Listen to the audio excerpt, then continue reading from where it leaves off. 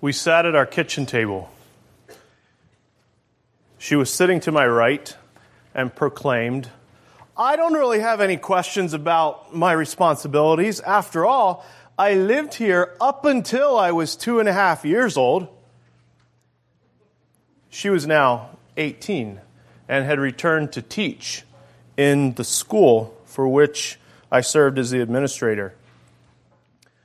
Later in the year, she went to her principal with a question, and her principal came to find me. I happened to be at the school that day, and he's like, "Daryl, what do I do?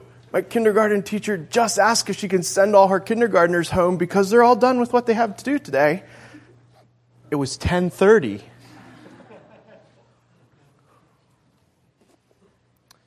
Teamwork. Knowing your place on the team and how to contribute effectively to it. What is that framework? What does it look like? Today, I would like you to consider how your school can promote this framework for teamwork. And you can do it through 3 objectives. We want to consider these 3 objectives today. If you'll remember last night, the big theme, the big idea for the weekend is building brotherhood. And I said we would look at 3 components to that. The first component was the foundation for brotherhood, which we did last night. And today, this morning, I would like to consider now the framework for teamwork. We think about brotherhood. Last night, we defined it as the calling we share as God's children, the posture of our heart. Today, I would like to think of teamwork and use that word to serve as the basis for our time together. And I would like you to think of teamwork as being the context in which you serve. And you are likely on several teams. I have teams that I'm a part of at church and at school. Of course, I have the team of my family. And you likely find yourself on several teams as well. But think of teamwork as being the context in which you serve, your team. And also, it's the greater purpose for which you serve. The context and the purpose. Your team. And what does the framework need to look like so you can continue to strengthen brotherhood? And again, I believe that your school, I believe that you as a teacher can contribute to this framework when you practice 3 objectives. So let's consider what these objectives are. And to do so, I would invite you back to the book of Ephesians, Ephesians chapter 4. Ephesians chapter 4. And while you're turning there, I would just take this moment to say, if you're looking at your brochure for the weekend, you're seeing session titles that are a little bit different. That's my fault. That's not the one who printed the programs. As I did some final prep, the titles felt a little bit better to me to list them as I'm giving you in the session. So don't get confused by that. That's on me not communicating thoroughly in the last few days like I should have. So the framework for teamwork today is what we want to consider. And 3 objectives that I think need to be practiced as you think about building brotherhood.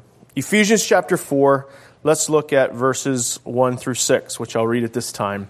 "I, therefore, the prisoner of the Lord, beseech you that ye walk worthy of the vocation wherewith ye are called, with all lowliness and meekness, with long-suffering, forbearing one another in love, endeavoring to keep the unity of the Spirit in the bond of peace. There is one body and one Spirit, even as you are called in one hope of your calling, one Lord, one faith, one baptism, one God and Father of all, who is above all and through all and in you all." The first objective that I would like you to think about is this idea of walking worthy. It's found in verse 1. Paul says, "I beseech you, I beg you to walk worthy." What does it mean to walk worthy? The definition of walk is to tread all around, to walk at large. And worthy, the idea of walking after a godly sort. Walking worthy, the first objective to practicing, to building this framework for teamwork. You know, as a teacher, you're called to live, to teach, to practice in an exemplary way. What you do is visible. It's obvious to students. They see you. You're with them 6-7 hours a day. And what is it that's visible? What is it that your students are seeing? Verse 2 and 3 tell us that we're to walk worthy in our behaviors, and verse 4 through 6 call us to walk worthy in our beliefs. Our behaviors and our beliefs are what undergird our ability to walk worthy. And we must adjust those behaviors and those beliefs to match the Word of God, the example of Jesus Christ. We need to line those up. Because when they are not lined up, your students are probably the first to see it and the first to identify it. How do your students perceive the work of God taking place in your life? It's like God designed a test. He said, here's what you need to do. Here's the test. And then we as teachers take the test. But guess who gets to grade it? The students. So we enter the classroom as a Christian or take a new job at a Christian school, and you're expected to be Christian. Your students expect that. And then you begin to live it out. And they see your behaviors and your beliefs, and they grade you on that.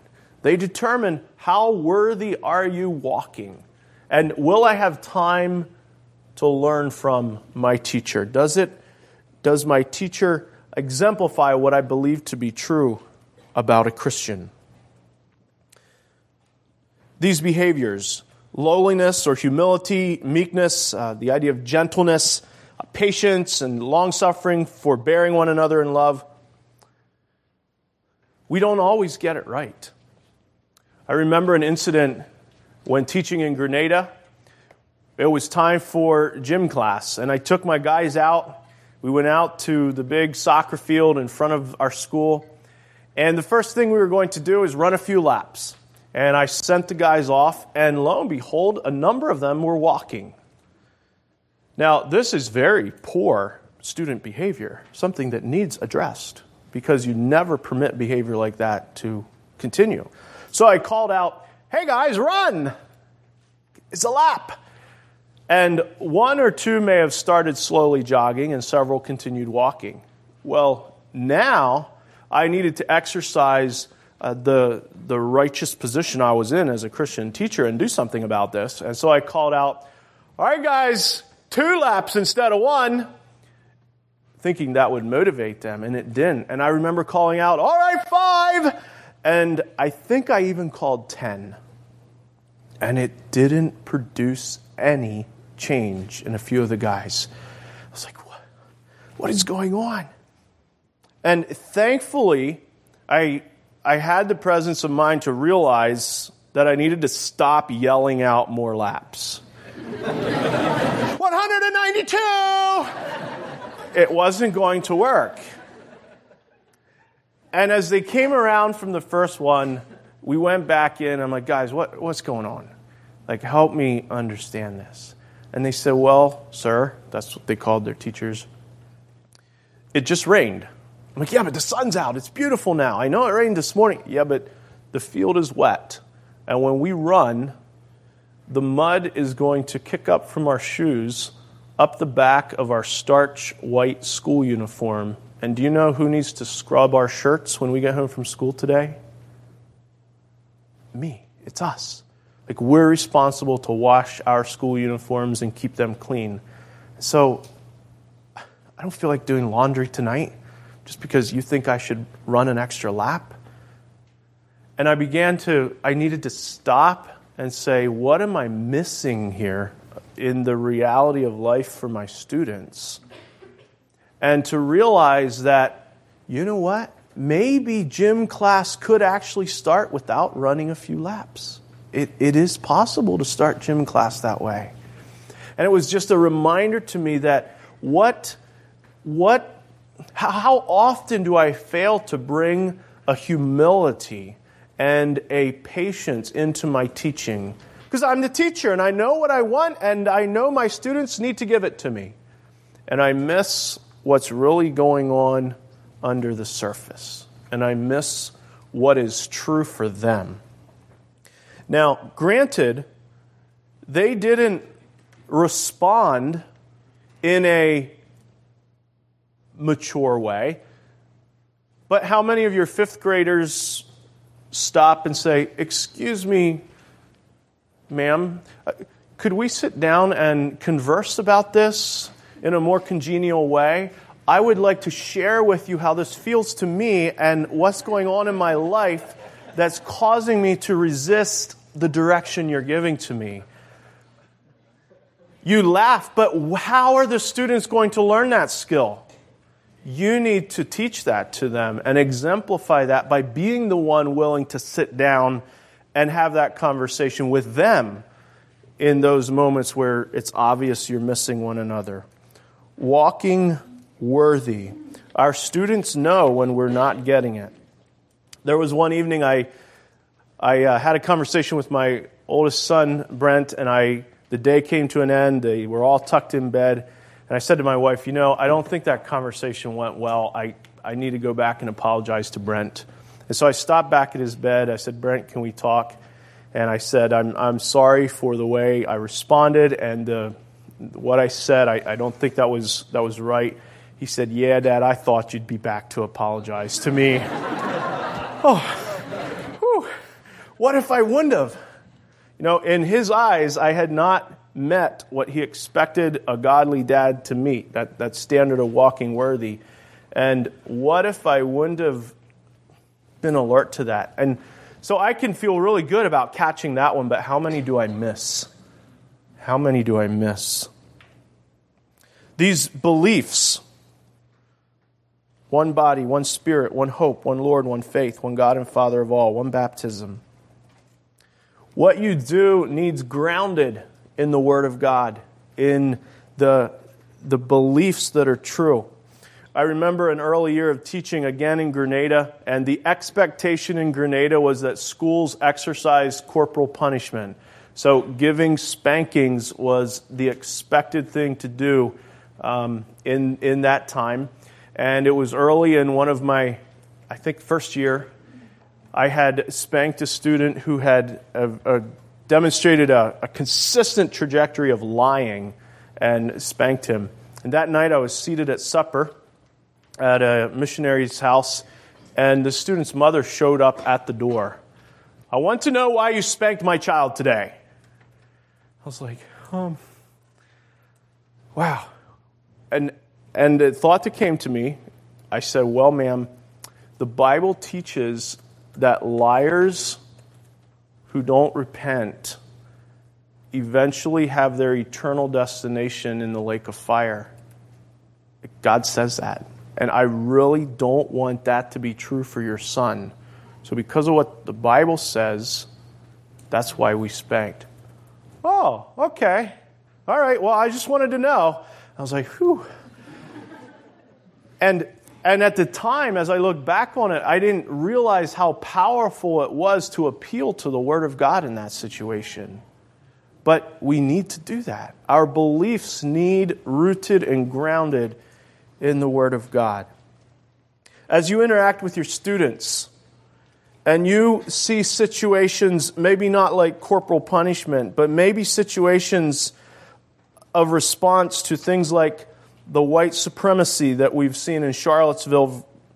Maybe it's the response of Franklin Graham, who many people see as a very well-known Christian, and he's applauding President Trump for his speech in which President Trump says maybe the answer is just to totally destroy North Korea. Like, wow. What do your beliefs about the Word of God do in those situations, and how do they inform the conversations you have with students and with parents about what's going on in our world today, because it's not enough just to speak of our beliefs. Our students, if we're to walk worthy and meet that objective, our students must not just see us speaking our beliefs, but they need to see us living that way. They need to see you interacting in a way that affirms those beliefs. Walking worthy, the objective that will accomplish this building this framework for teamwork. Let's look at the next section here in Ephesians, verse 7 through 11.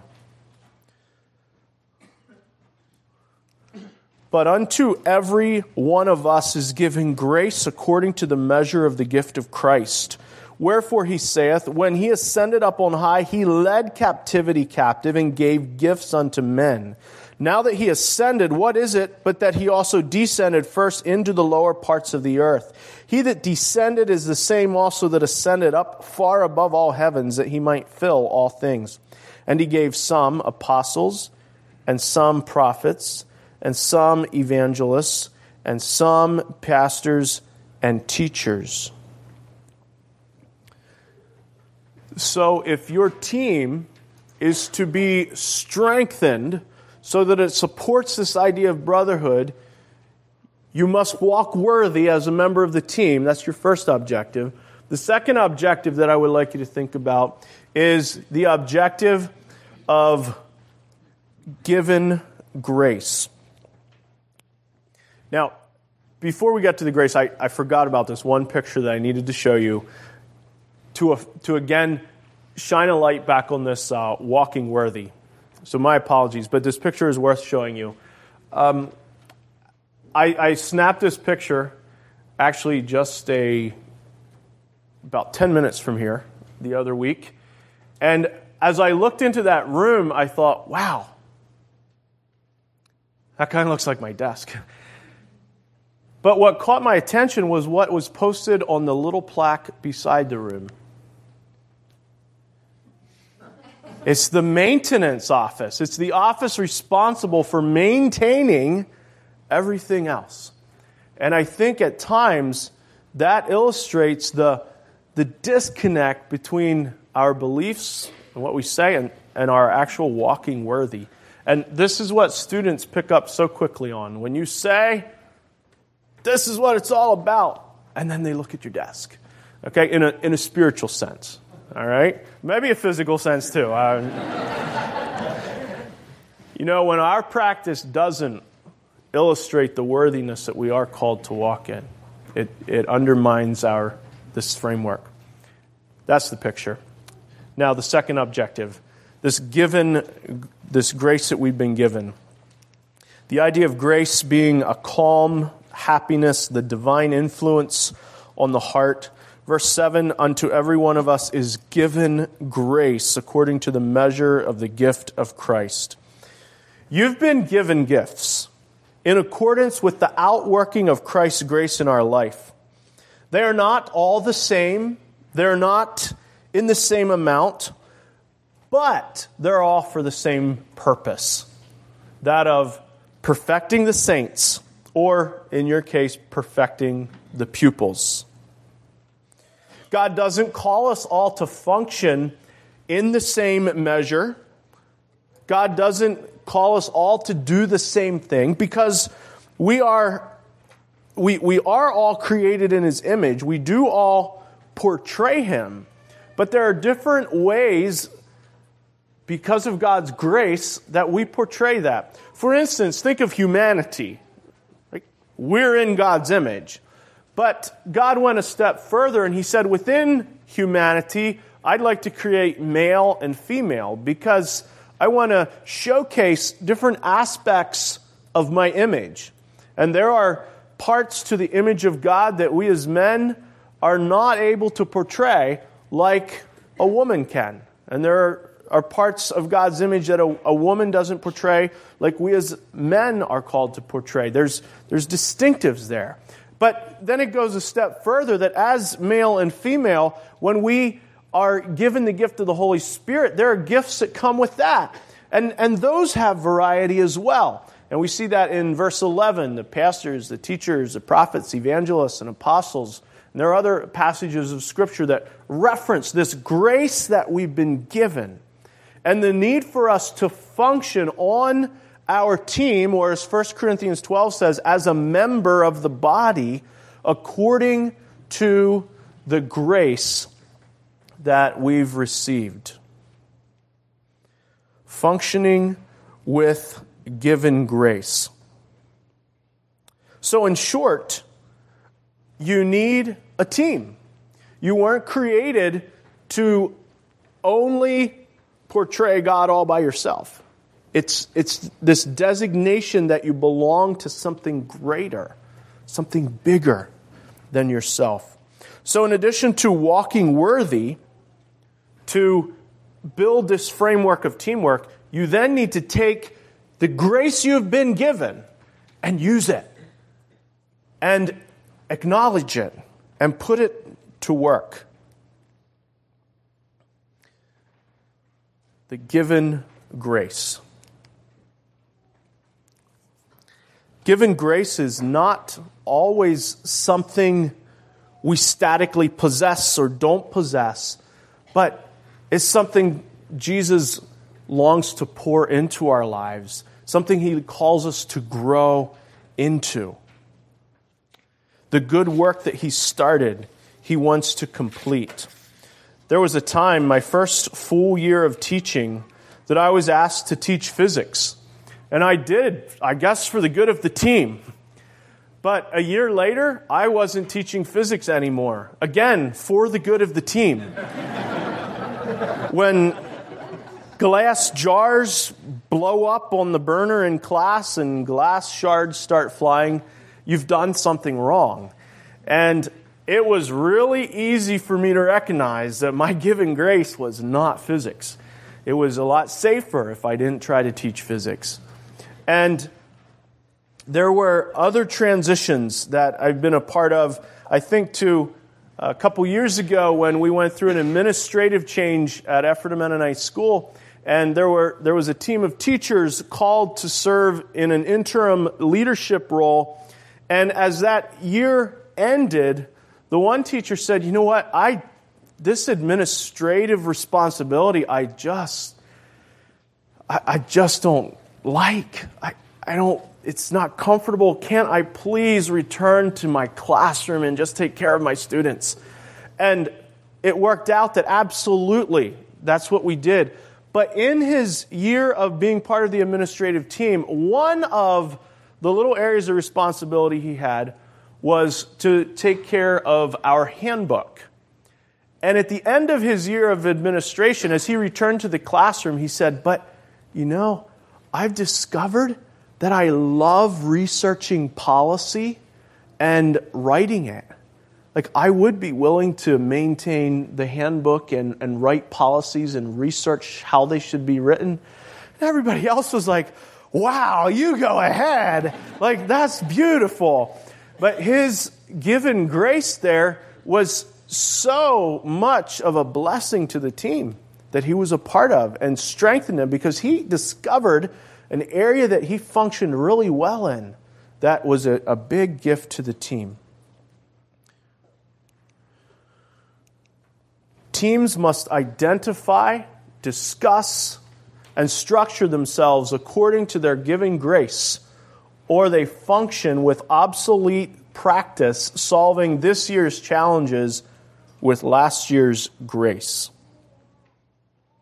Take time to talk about the grace you've been given. Don't be scared to identify that. And administrators, you can lead the way in this by creating opportunities. There was a classroom I walked into one time as an administrator, and when I walked in, the students looked a little worried, a little concerned, and asked the teacher, "What is he doing here?" And the teacher, I was waiting to see what the teacher was going to do with it, and the teacher said, "Well, students, you have nothing to worry about. He's here for me. He's my administrator, and he's here to watch my teaching practice so that he can give me feedback on how it went for me. Don't worry about him. I welcome him here because I know he's going to look out for me. And I was like, wow, that was an incredible gift that teacher gave by letting his students see that the role and relationship between administration and teachers was that of helping, of growing, of coaching. It wasn't threatening. And I think that's so powerful when students can see that. And there were some things that we had to correct and work at in that classroom. There was a reason I was there. But the teacher paved the way nicely by owning that and welcoming that. Teacher teams is another area where this giving grace has been a part of our practice more recently at Ephrata. Our administrator has placed us on teams throughout the year, and we meet every other week for the purpose of talking about our practice. And part of that relationship is we schedule times to visit each other's classroom. And so last year when I was on one of those teams, it became normal for students to see other teachers walking into the room and sitting in the back. And I could say, hey, Mr. Stauffer is joining our class today. He's here to observe my practice because as a teacher team, we're working at developing these skills. So he's going to look for them in my lesson today. And then I get to sit down with him afterwards and hear what he saw and learn from that.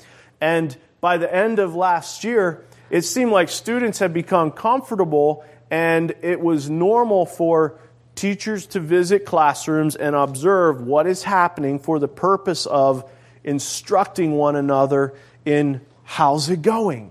Are we using the grace that we've been given? And is it working out well for us?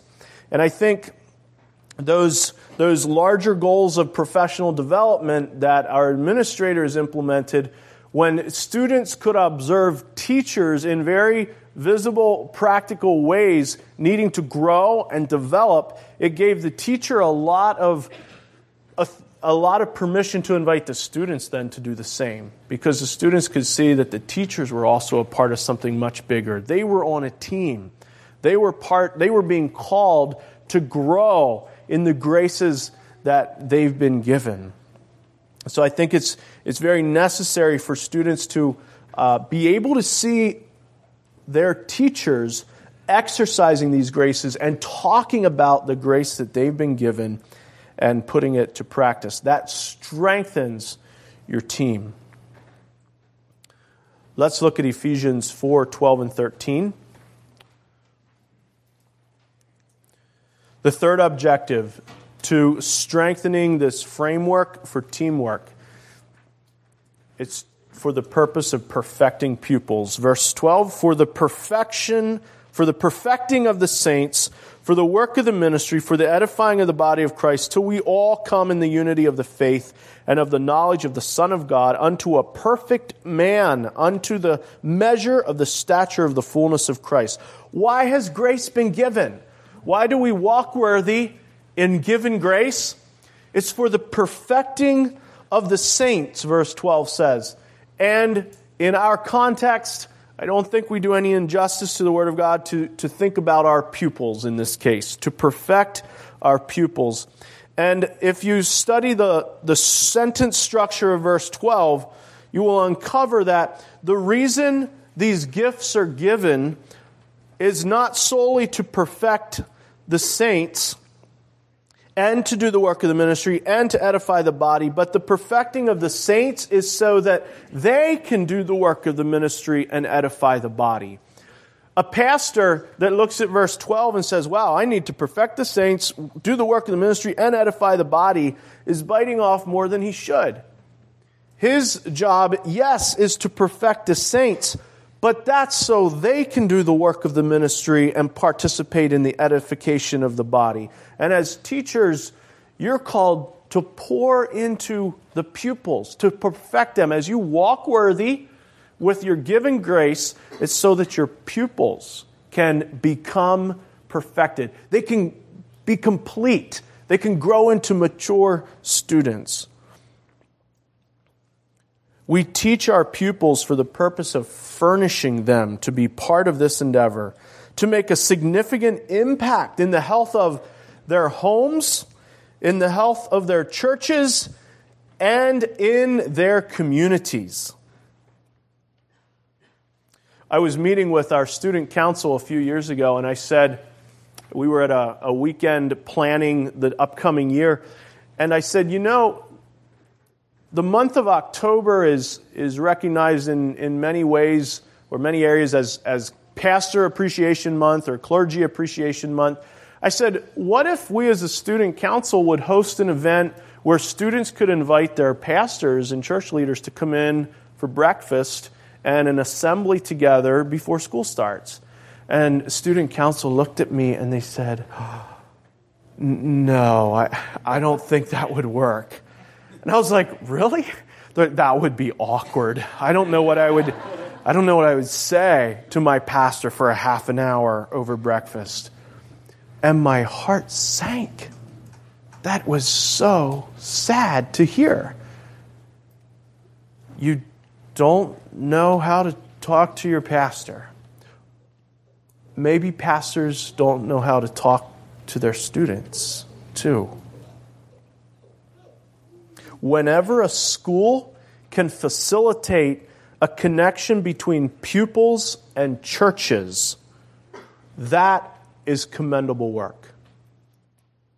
I remember inviting a couple from our church who was in their upper 80s. They were married at least 65 years at the time. They're still both living today, so I think it's about at 67 years of marriage and age 90. But they shuffled into my Bible class a few years ago, hand in hand, and sat there, and I had invited them. He was a retired bishop in our church, and I invited them to talk about marriage. I said, how have you made it work? What was it like for you when you got together? What were some of the trials you experienced? Because I wanted my seniors to hear from someone who'd walked the journey. And in the end, I said, so give us one thing that really contributed to the success of your marriage. And this aged, almost 90-year-old man with a slight smirk on his face said, well, we've discovered that kissing every day isn't a bad thing. And the looks on the seniors' faces.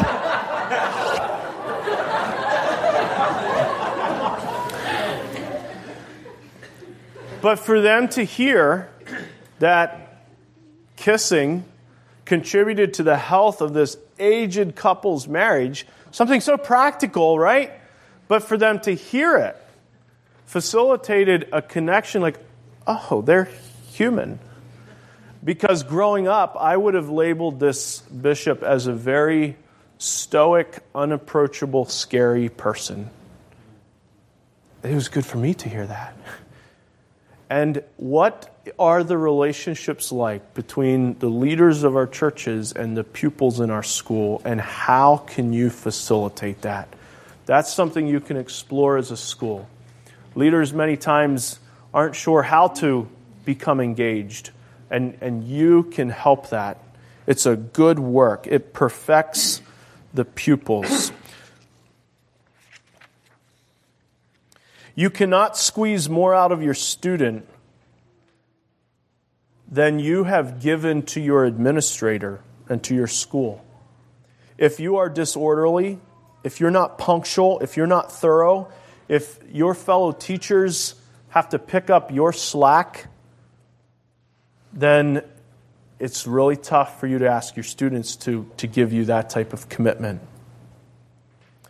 We need to be learning. We need to be part of this perfecting our pupils, but also as we walk worthy with our giving grace, we must continue the journey of being perfected. Jesus' disciples were profoundly impacted because they were invited to walk in his steps. They saw Jesus living and responding to life as it came his way. Maybe your school has a track and field program. Maybe you do some activities with sports and games. But one of the things that's necessary as we teach and as we think about perfecting our pupils and strengthening teamwork is we must recognize that these gifts that are given are for a bigger purpose. So maybe you have an athletically gifted student. Don't just reward them with a ribbon on track and field day, but lead them in understanding that their athleticism might be the given grace through which they can initiate meaningful recreation and meaningful fellowship in their youth group, with younger students at school. My children love when Morgan has phys ed with them. Morgan's the senior that can dunk a basketball sometimes. But when he comes out and refs their soccer game, that's far more impactful than being able to dunk a basketball. Because he's taking what he does well and using it to facilitate positive interaction and teamwork in other people's lives.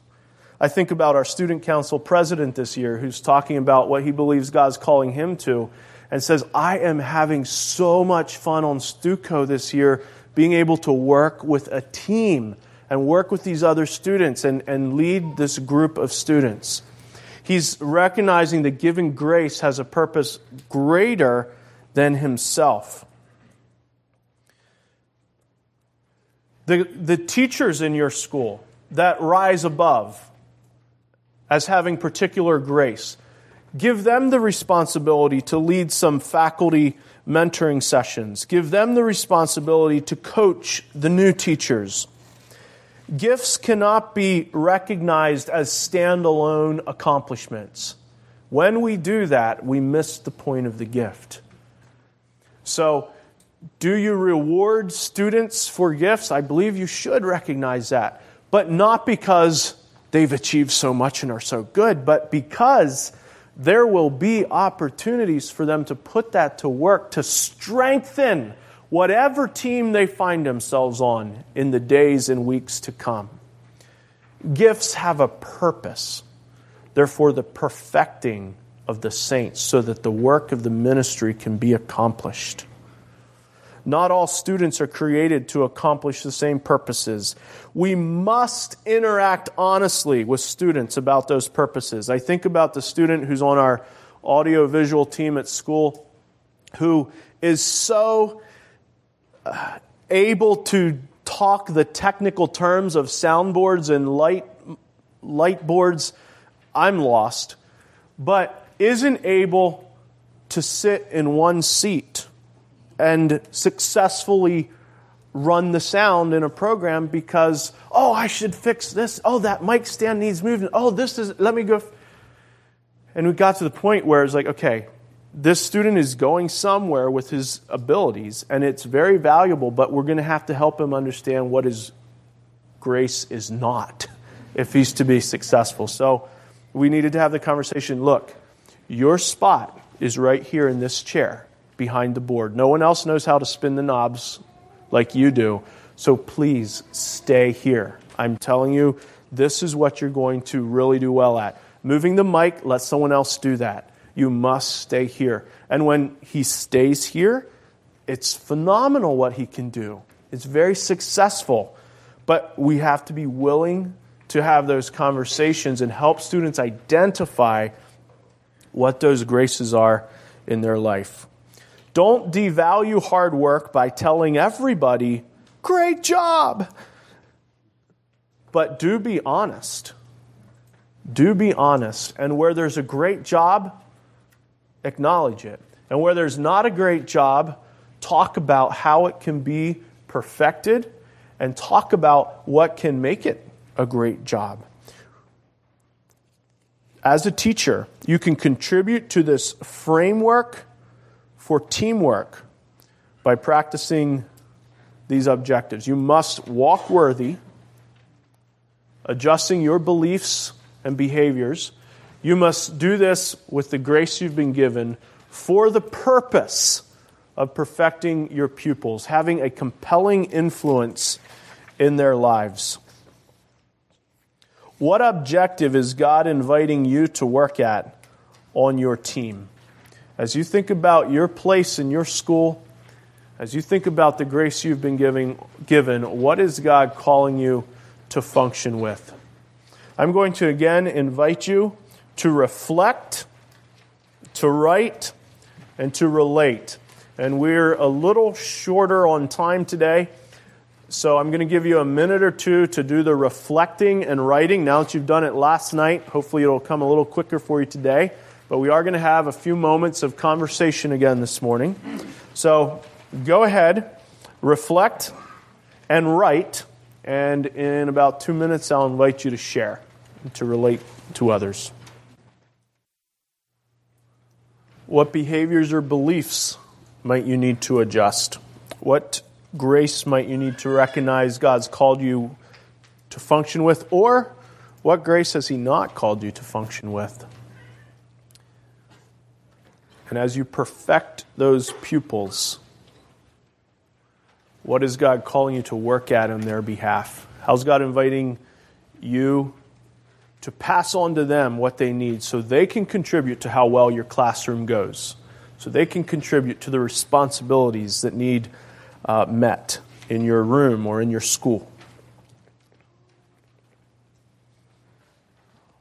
All right, I'm going to invite you to stand and again break into huddles of 4 to 6 and start talking, and I'm going to give you about 3 minutes to do that. Go.